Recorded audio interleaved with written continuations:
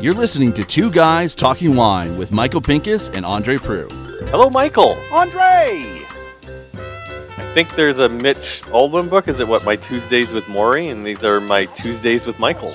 My Tuesdays with Mikey, something like that. But Yeah. This time we are outside. Holy God, this is the first time in 3-4 weeks we were able to do this outside as planned. So I'm thrilled. It is pretty hot, and there's supposed to be a rainstorm coming in that'll cool us all down.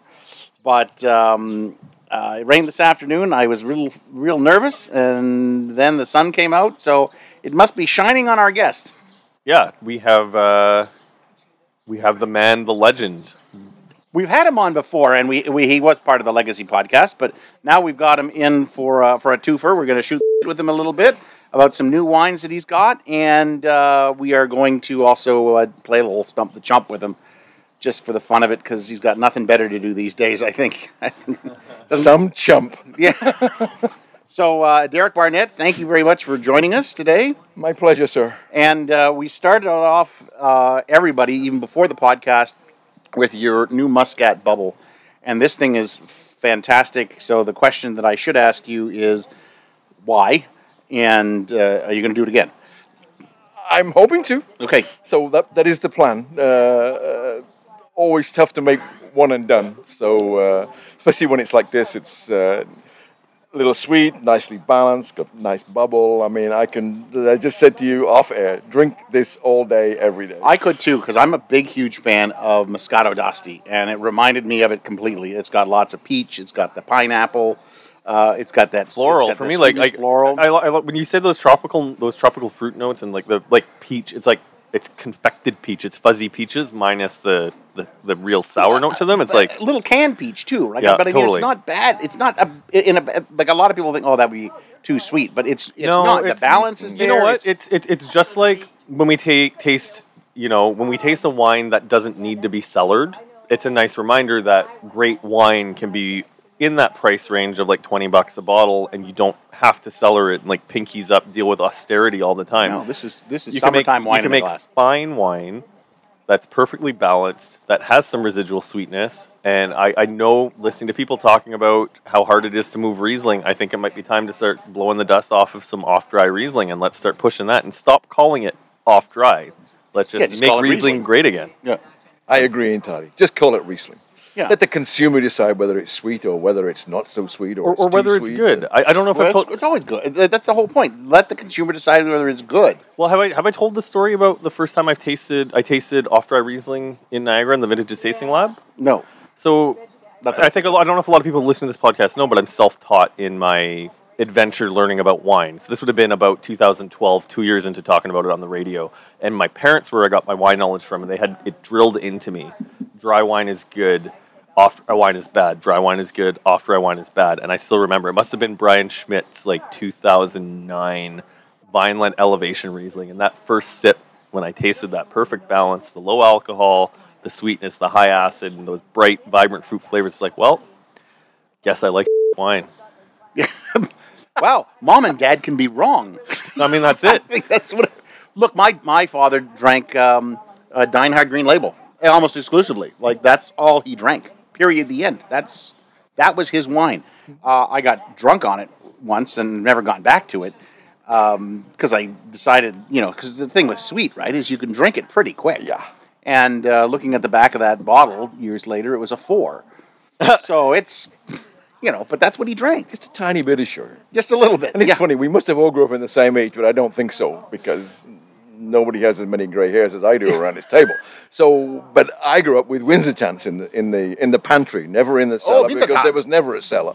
Yeah. Whatever we had was Winzertans and sherry at Christmas if we were really lucky, and that was it. Well, in Ontario in the 80s, you were either black or blue, Black Tower or Blue Nun, right? That was it. I still remember my dad having the Black Tower bottles when they were those rectangles that they looked like Black Towers, but him keeping the empties to soak the labels off so that he could put his homemade wine back into it after drinking the Black Tower. Do you know what? I remember, now this has got to be about 5-6 years ago when the German wine used to have a big event at the Roy Thompson Hall, And I remember going to the Blue Nun table just for the fun of it and tasting it, and I was like, wow, that's actually pretty good. And I went back to the table, and Tony Aspler was there, and David Lorison was there. There was Conrad Edgebeck was there, a whole bunch of them. And I just gave them each a glass, and I said, what is that? And they go, wow, that's a really good Riesling. I go, would you believe it's Blue Nun? So... Wait, so do we have a Blue Nun tasting coming down the road? Is that what's happening? I don't think so. I don't even know if... I'm sure it's still in the LCBO. Oh, it still is. But I mean, I don't know if it's... So is Matus. Well, you know what? Maybe we should go do one of those tastings where you go, way back and look for those, look for some baby duck. Is baby duck? How much fun would that? That would be fun. Well, I mean, yeah. You know what? I'm going to put that. We're going to diarize that, and we're going to do we'll call it. It might be time for me to make peace with Yellowtail that I like to use as a punching bag on this podcast. Well, as I've often told you, Fusion has gone downhill. As far as I'm concerned, it's. But I mean, I think for a lot of brands, like there's a certain pendulum that swings, right? Flow, like you follow. Like I'm still waiting for George Duboeuf to figure out what's going on and make a comeback, but we'll see. Anyways, we should focus on our guests now that we've gone on about. Well, he was talking about his Wintertons days and things. But all this has to do with the fact that you took us down a rabbit hole of sweet wines being okay to drink. So if you're listening to this podcast, you have permission to drink a sweet wine as long as it's made by Derek Barnett. Well, there's lots of good, balanced sweet wine in the world, man. Well, I remember the days of you at Lely, and I still remember this quote to this day because I remember you used to make this fantastic Vidal, and it was all quiet under the table. But it wasn't. You didn't. I don't know how much you made. How much Vidal did you make? Like a table wine? Normally, it was close to 1,000 cases. Okay, so that's it's sold out, correct? Every year. And I remember saying, and I can't remember what year it was, but I said, "This is fantastic." And you said, "Look, just keep that quiet because nobody wants to be known for making a really good Vidal." and I still remember that day, but it was a really delicious wine. I never remember it being sweet, though. I always remember it being very close to the dry side, though. I forget which vintage. I think it was 2007 that we made a dry and a sweeter. When the sweet was 13 grams, it wasn't really sweet and was still got a nice balance to it and full of fruit. But we made a dry one to go along with it, and we did 700 cases of the off dry and 280, 300 cases of the dry one. Well, 2 years later, we were into the 2009 Vidal vintage. We were still selling the 2007 dry vintage. Yeah, so, I mean, it just goes to show what people's expectation of Vidal wine should be. And it's also one of those things too. But it's the other thing too, though, where it's not just one factor. Like when it comes to selling wine, there's a few factors. Because for me, I loved setting foot in Lely, but also being 25, working at a radio station, I could only buy. I bought a lot of Magnums, but that was my one purchase. But I always would leave with a bottle of the Vidal because it was the cheapest wine that you had at Lely. It was $14.95. Saw that at $8.95, went up to $9.95, raised it to $11.95, I think, and then we brought it back down again. I still remember being $14.95 the last time I bought it. Yeah, it was, but we did bring it back down again towards the end. I remember going to a cottage one time, and I brought a couple bottles, and it was my cousin's cottage, and they had their friends, and I must have phoned you 3 times that week and go, I think I need to throw another few bottles into that case. I think we ended up with 2 cases that my cousins and various people who had tried it bought that. So it went down real easy on a summertime cottage thing. So I could see why it was so... Just a super everyday drinking bottle of wine. One you could open on Tuesday and not think about it, right? Yeah. I mean, it was great. Out on the patio, so... Yeah, that's right. So these days, you're Meldville. That is your yes. one focus. Your other focus is Carlow. Yes. Which is in Prince Edward County. We thought we'd have you on, just quickly talk about the vintages in both places, how they are going. So I didn't want to step on your toes there, Andre. I know I heard you almost say a question, and then I just... Oh, we were going the same place. Okay. But I think the question I have is I guess as a consumer, we've had a pretty crappy summer. It's rained a lot. But I was talking to one grape grower who said we almost have the exact same amount of degree growing days as we have last year at this point. How are things looking so far? They look brilliant. There's a lot of growth out there. There's I'm going to say large crop. Going to take some thinning to get things right.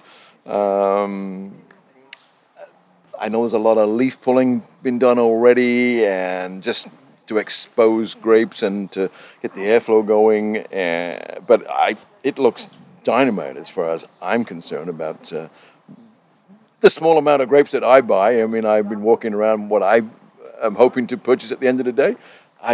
They look amazingly good. I mean, yeah, there's some disease pressure. There's a little bit of mildew here and there, but nothing out of this world, nothing really unusual, and nothing out of the ordinary for Ontario is what you're basically saying. Exactly. Well, compared to last year, though, because last year there was obviously less disease pressure because we had hot days, cool nights, and relatively dry through the whole summer. Are we at the point in the summer where the disease pressure would affect either the quality or the quantity of the fruit that's coming to the market? I would say not where I've been walking and where I've been looking. I haven't seen any pressure at this point in time on everybody running around with a sprayer or in great speed. I mean, it looks.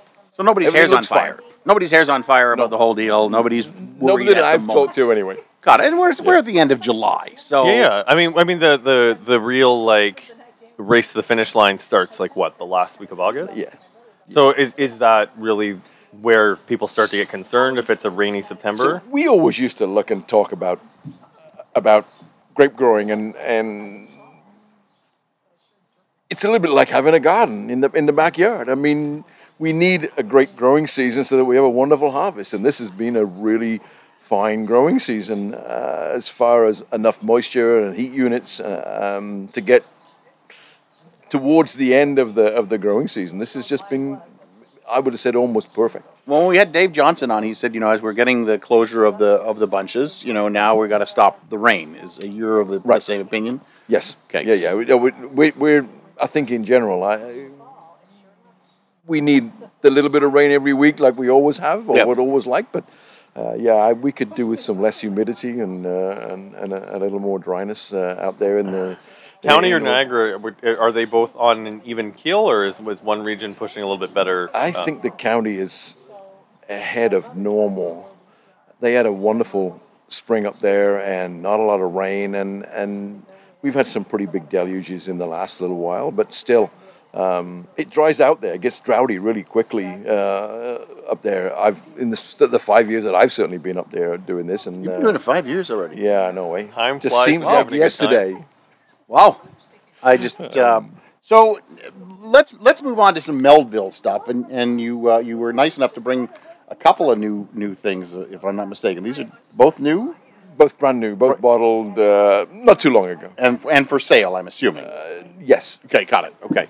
So this is the 2019 Pinot Grigio. Very interesting why you're calling it Grigio. We haven't tasted it yet, obviously, but it's just the man, and you don't. I guess we just don't picture Derek making a Pinot Grigio. It's not Barnetti. It's Barnett. So why did you call it Grigio? And then I have a follow-up question. I see screw caps. Oh God. When I drink Gris, I think of a little bit higher alcohol. I think of a little bit of color, more texture. This has got some texture, don't get me wrong. But I think of more of all of that when I think about Gris, and I often think about some old barrel, and that. This for me is just all stainless steel, and it's got a little freshness. It's certainly seen some age on the lees, and but it has what I think is a little bit of Grigio-ness to it. I mean, if I want to put it in a nice sense, what's halfway between Grigio and Gris? I mean, my tasting on this is like Derek said, it's got a bit of texture to the back, but it's not, it's not like setting up camp, pitching a tent, making a little campfire, and spending a sweet time there like a good Pinot Gris does. But it's not, crisp and Italian party in and out like you do when you get Pinot Grigio, right? Yeah, it's somewhere between. It's definitely not Gris though. It's not because I don't. But it's not Grigio either. I don't get the apples, peaches, pears, the vibrant fruit that I would get in Gris. I'm getting a little bit of beeswax, which is kind of interesting. I'm getting a little lemon peel. All right, so what's the halfway between Grigio and Gris? let's So define then it becomes then I suppose it comes down to marketing, right? As to where you want to place it. Because I still maintain it isn't Pinot Gris. And No, it's not. Is this 2020 or 2019? 2019. I'm surprised that the acidity is not as high as I would think for 19. Spent some time on lees. It's softened. I think there's some freshness there. Yeah, there's good fruit notes. Perhaps isn't as cold as if you. It was only in my fridge for an hour before I came. So I mean, I got a sleeve on it, so it's keeping it cold. It's got some citrus pith on it, which is kind of nice. It's got a little bit of lemon zest. It's got a little bit of beeswax, so that it's not over the top citrusy. Honeydew, like very beautifully ripe honeydew. Like not just generic melon, as I think a lot of people like to throw it with Pinot Gris. Like this is, man, I love honeydew. But this is more of almost the rind, just as you're getting near the rind. So I disagree. I think this is more to the middle where it's like it's ripe. I've got like ripe, juicy honeydew. I can feel it on the mid palate. All right, I'm a little closer to the. I get the honeydew, and I'm a little closer to the rind. Rind? Not like it's just when you're taking a bite and you just clip the rind. You know what I mean? You just clip the inside. And you're like, that white part, and you're like, okay, so I took one bite too many. Yeah, I take one too bite. I'm down a little too far on this little bastard, and I should have backed up the teeth on that. And just, I know you're not a fan of screw cap, so let's get you on record. What's up? What's up? I'm there. I'm on my way. It's good. You're in the car now. You're driving to the place. Blanc, last year, and both rosés were screw cap. Oh, so I know Sauvignon Blanc last year. I don't know if you saw. So 18 Sauvignon Blanc was under cork. 19 is under screw cap. When I did a recent tasting, the 19 was still very kept together, and the 18 was not. And I don't know if it was because of the closure or the vintage. Don't know what to tell you. I haven't had that experience yet. So okay then. The screw cap is always going to taste fresher. I just always. Let's. I can't believe you just said that, but yes, the screw cap is always going to taste fresher, and it's going to taste fresher longer, whether we like it or not. That is just what's the way it works. It doesn't change, right? Correct. That was almost hermetically sealed. That was always my complaint, that put wine under a screw cap, and I know people are going to say you're wrong, Derek, but I didn't get the evolution under screw cap that I wanted to. I need to be in my cellar for 2 or 3 years, 4 years, whatever it was. But it does evolve, but it takes a lot longer. Yes. And once it's opened, it does evolve nicely, though, that I have noticed. Right. So it ages, but you have to undo the screw cap and let it sit for an hour. It ages a little quicker because obviously it's now older, and it's not the Benjamin Button thing where it's going to go backwards. It is going to age, and it seems to age quicker. But it never gets to that point where it would be under. That's just a fancy way of saying if you have a 10-year-old wine under screw cap, you still need to open it an hour before you drink it. I wouldn't, because if you want that freshness, you'd start drinking it. But an hour later, it'll evolve. It will evolve and get to that old part.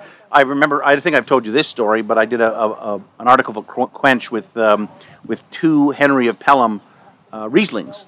One was under cork, one was under screw cap. Same exact year. The one that I opened under cork was drinking immediately, and they were both. I think they were both about 10 years old. Yeah. So they were immediately drinking. The one under cork was immediately drinking, whereas the one under screw cap just didn't. It was disjointed. It didn't seem right. But an hour later, the one under cork was dead, whereas the one under screw cap was at the point where the one under cork was. So they evolved, but they evolved very quickly.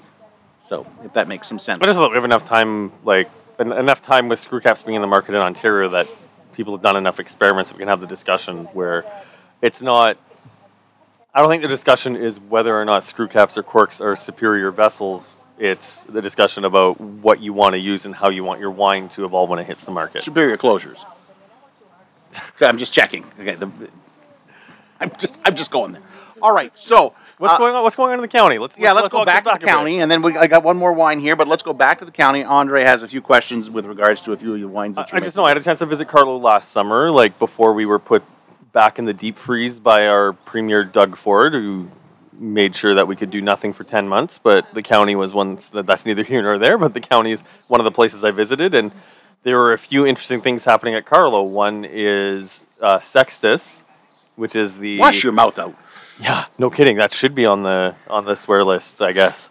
But it's the first Bordeaux style blend coming from Carlow, which was Richard's Richard Carlo, the founder of the winery's original vision was to make a Bordeaux wine with all 6 Bordeaux varieties: Cabernet Sauvignon, Cabernet Franc, Merlot, Petit Verdot, Malbec, and Carmenere. Carmenere. I was about to say Carignan. Thanks for saving me on that. Just So you bet. So it was something that Sherry was, say anxious, but was looking forward to producing when we were at a point where we could find all the grapes. And Richard planted Carmenere before he passed away, and we took off the first harvest in 2016, a small harvest. Tough place to grow Carmenere. I would have to believe that it would be, because Bordeaux ripped it out. Right. So, Well, it's because it tastes green even in a hot year. Well, yeah, but I mean, but we've actually released a couple of single varietals of small batches of Carmenere, which have been well received, and people who have purchased them and talked back, they've really enjoyed them, and knowing full well that they're not going to taste like Carmenere from a warm climate, and this is where we are. We had no crop in 2019, and we had no crop in 2020. We have the largest crop potentially in 2021. I've never seen so many grapes on the vines. Great winter, a lovely early spring, and phenomenal growing season. I mean, I've never seen so much lushness in the vineyard up there as we have this year. But that wasn't what you asked me. So It's good to be hopeful. You're right. You bet. I make my wines at Legends, as you know, and so I have access to Cab Franc, Cab Sauv, Merlot, Petit Verdot, and Malbec, and we've made some wines there that we've been able to use in the Carlo portfolio, and we've done Quintus, which is just the 5 varietals of Niagara grapes, and then when we did the Sextus, which was released just before Christmas, I believe, 2020, we were able to use part of the Carmenere that we had in barrel to make that much sought after 6 varietal blend, and don't know when we're going to do it again. Obviously, we have to wait for Carmenere. yeah. So 21 hopefully will be the vintage. We have a little bit of 19 Carmenere left up there. No, not 18. Sorry, that we could blend in as using the VQA regulation of under 15% of the vintage. So, but I don't know whether we will do that or not. We made some really good 20s that will go into Quintus, and my thought process as a winemaker, I would like to see where we go in 2021, because we have, potentially a good year to look forward to making Sextus. So Interesting. And then the second question I had before we head back to the next wine from you is, I just want to hear your thoughts, like as a winemaker, about Petite Pearl. And I know Michael and I, we've talked a lot about just like what the next grape. This is going to be a long, convoluted question, but there's just a lot of thoughts. I just want to hear you unpack on this. Sooner or later, the train will get back to the station, so bear with them. Bear with them. But I mean, just the fact that, regardless of Michael and mine's personal feelings on most hybrid wines, hybrids are definitely an important part of the industry because they allow the industry to grow. And, there's a lot of discussion about what the next good hybrid will be, something to compete with Henry of Pelham Bacco, whether it's Marquette, but I know that Carlo has Petite Pearl planted. What are your thoughts just on, I guess, Petite Pearl and the state of hybrids in the industry in Ontario right now? yeah, we've been growing Petite Pearl for a few years. I like Petite Pearl. It has incredible dark color, which I don't expect. And I think that gives you sort of an indication of what might be in the glass. I think that it has an interesting aroma nose on it. It has a little bit of that, I'm going to say, wet charcoal note, a little bit of yesterday's campfire. and it's been consistent through the 5 vintages we've made it. And not only at Carlo, but I help out at a couple of wineries up in north of Seaforth and one north of Grand Bend, and we again seeing the same characteristics in the wines up there too. There's some nice dark fruit. There's a lot of blueberry characteristics. There's a lot of ripe plum, but then we always get into this little bit of smoky, earthy campfire note. No matter how we do it, we ferment them like Bordeaux varietals if you want. We're at small batches with lots of punch downs. Not quite as long maceration, but getting there. 12, 14 days. And I like the way the Petite Pearl is coming. It's got a little more acidity than Marquette. It's a lot fresher. There's a lot more red citrus on the finish. Marquette seems to come out with a lot more generous texture and fruit on the palate. I love the Marquette for what it's doing in those other regions. But then, having said that, I mean, I keep hearing people telling me how much Marquette's being planted in Niagara.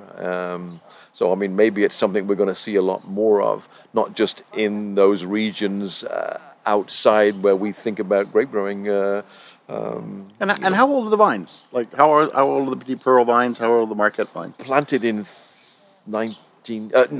2013, if my memory is correct. So they're not that old to begin with. Well, I mean, really. here's the other thing is I think a lot of people may not be aware of, though, is that hybrids tend to produce a lot more fruit. So out of this Marquette being planted in Niagara, how much of it is just going to end up sold to Arterra or Andrew Peller and made into Bodacious or made into what you find at the wine rack versus a winemaker like you working to bring the best out of the grape in Carlo, even if the best is what Michael and I think of what the best is. Well, like is somebody going to, corner the market on Marquette, like let's say Henry Pelham did with Baco, where they actually started making some serious Baco, and somebody's making clip the crap out of it and make it like a normal wine. I'm going to say we're going to end up, I think, losing fruit at Carlo this year. We have to drop fruit. Okay. There is so much. And bunches are so big. They look like Zinfandel bunches. Downscaled Zinfandel bunches. Yeah. Big, long bunches compared to what we've had in the past. And there's a lot of fruit. So if you end up dropping it, you could actually, concentrate those grapes and make them into something a little more... Yeah. All right. I mean, we end up picking them fairly late up there. I mean, so we would not like to have a heavy crop so that we're waiting for them to ripen and then... We see the dates are already the 25th of October, and what are we going to do? Oh, God. That would be late for the county, eh? Yes. So, I just think of the climate in the county, and I immediately think about wearing Halloween costumes over snowsuits in Saskatchewan. So let's end this with the other Melville wine that Derek brought. This is his 2020 Rosé Cab Franc. Last year you made two. You made a Syrah and a Cab Franc. This smells like Franc. This year, did you make both, or did you make... No, just one. Just one. So this is your 2020, and it's time, I guess, to taste some rosé. It's got the bell pepper on the nose. Not in a bad way or off, but anyway, when I talk about bell pepper and Franc, I'm okay with it. But a little capsicum? Yeah, but it's red pepper. We're only saying capsicum because we have an Englishman here. And it's more red pepper. It's more red bell pepper than it is green bell pepper. I love it because it's just like, I close my eyes and it's me at the cutting board making a salsa, cutting up the pepper, and it's like that fresh where like you get that water that just bursts out of the pepper when you cut it. But then it's immediately wiped away with like fresh watermelon.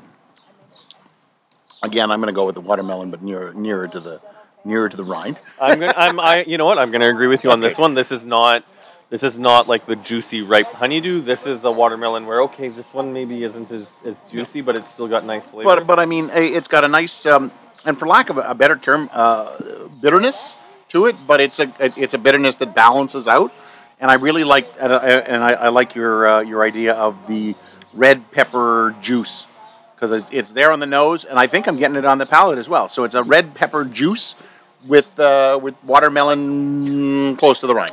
I am not getting the bitterness though. Like the savory element goes start to finish, but I'm getting a clean finish. This bitter may be the wrong word, but I always get it as I think I get it. I think I get what you're saying. But also I think like most of the rosés from 2020, as you said in your rosé report, the acids aren't as vibrant as you would like them to be. Yeah, and 19 I think was all about acid. 2020 is about. It's not saying it's not balanced, but it's just like, I think about the rosés from 2017 and 2019 where the acid is like a perfect cleanse on the back palate. This has a lingering note of that watermelon.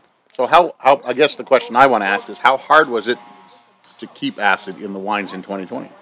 I think that there was a struggle for acidity. I think the wines are red wines are stunning. They're going to be stunning, right? The whites, I think, are the end result is they're going to be really well balanced, no matter where we go. I mean, rosé for me, this has got enough acidity in this wine to keep it fresh. It makes me salivate. No, it does. It does. I mean, it does, but it's not as apparent. I guess it's not flabby, but then there's no sweetness here. The lab resorts say it's below 3 grams. So I mean, we know there's no residual here. You don't need a lot of acidity to balance a dry table wine. So and I get all of those red fruits, but that wasn't the question you asked me either.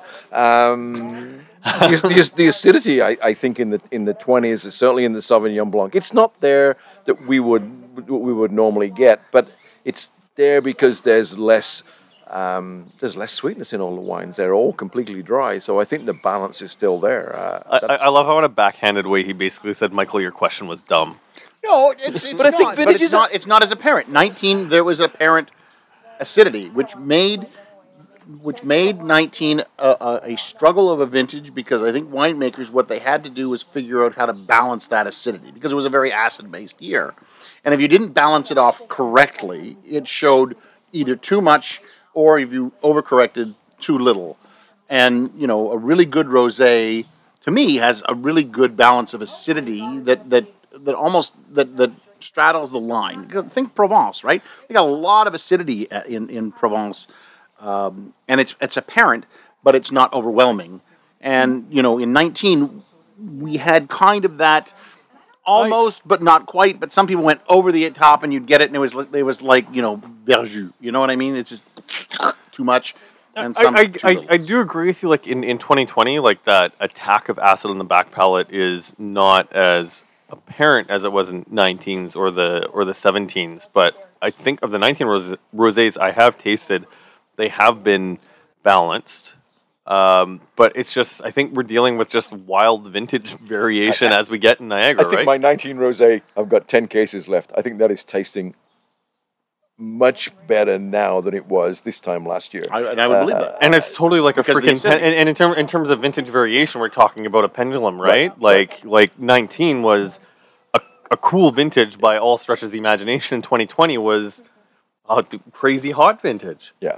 See, there's more fruit in that 19. There's more apparent sweetness there on the palate, and so we're hiding the acid just a little bit because they were really tart when they first came out, and almost to the point where they hurt. Yeah.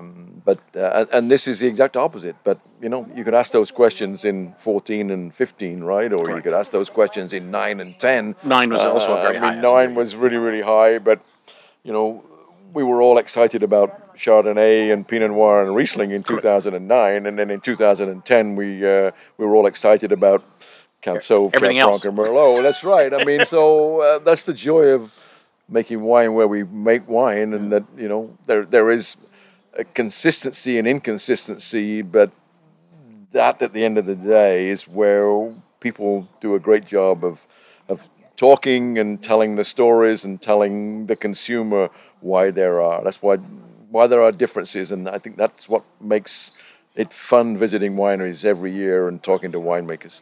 I guess before we wrap up here though, any other upcoming releases from Meldville? I mean, don't get me wrong, I'm excited. I loved your Riesling, drank it on Canada Day. Love doing the Sauvignon Blanc, the Pinot Gris. I don't need to kiss your butt more than that, but I think as a consumer, I think a lot of us, like, we're waiting for the next updates of your heavy hitters. When's your next Syrah coming out? When's your next barrel select? Thank you for saying it so I didn't have to. Damn it, I should have made him say it. I've gone through this whole podcast without saying it once. Saying what? Please, Derek, what's coming next? I have 18 Chard that's now been in bottle for a little while, Barrel Select, and so it will be released in the fall. Syrah, the same, will be released in the fall this year. And you only have a Barrel Select Syrah, right? I only have a Barrel Select Syrah, that's right. Yeah, that last Syrah you made, I can't remember the vintage, but it was 17. Dynamite. The 17. I still don't know how 17 was so kind to Syrah, because that was such a weird summer. Weird vintage, but I mean, it seems to have been nice to everybody, or everything. Don't think at the end of the day we harvested too early, like we was in November when we took it off. Yeah, sounds about right. We had that long extended fall, having had a struggle through the summer, and but we all enjoyed those warm days in September and October that allowed us to get that maturity. Still had that wicked piece of red citrus on the finish. You knew that it was Northern Climate Syrah because it had a little bit of acidity, and it still does. I mean, but it just great food wine. That's what I'm going to say. It's easy. Derek, I really appreciate you coming to taste with us. It's been way too long since the last time. Let's just promise that we don't wait quite as long, because I think the last time we had you on, there was still a bit of looking back at Lely, and I think it's important that, especially with you, we're looking forward, because so many people want to know what you're up to and look forward to tasting your wines. Cheers to that. Thank you very much. It's a joy to be here. Thanks. So now we're going to do a Stump the Chump, but let's close this one off. I'm Andre Proulx from AndreWineReview.ca. Follow me on socials at Andre Wine Review, although I have something new in the works that maybe we'll talk about down the road. Yeah, I saw that. I'm not really sure. Oh, you know what? I do know where you're going with it. I really do. And I think if you do it right, you're going to have a lot of fun with it. Patreon.com/2guystalkingwine. I am the guy to do it. Patreon.com/2guystalkingwine. He's Michael Pinkus from MichaelPincusWineReview.com, at The Grape Guy on many social medias. Michael Pinkus on others. Thanks very much, Derek. Appreciate you being here. Andre, nice to see you outside. Good night. Thanks for listening. Please subscribe to Two Guys Talking Wine on iTunes. Two Guys Talking Wine is produced by Jim Ray, Adam Duran, and Ken Little.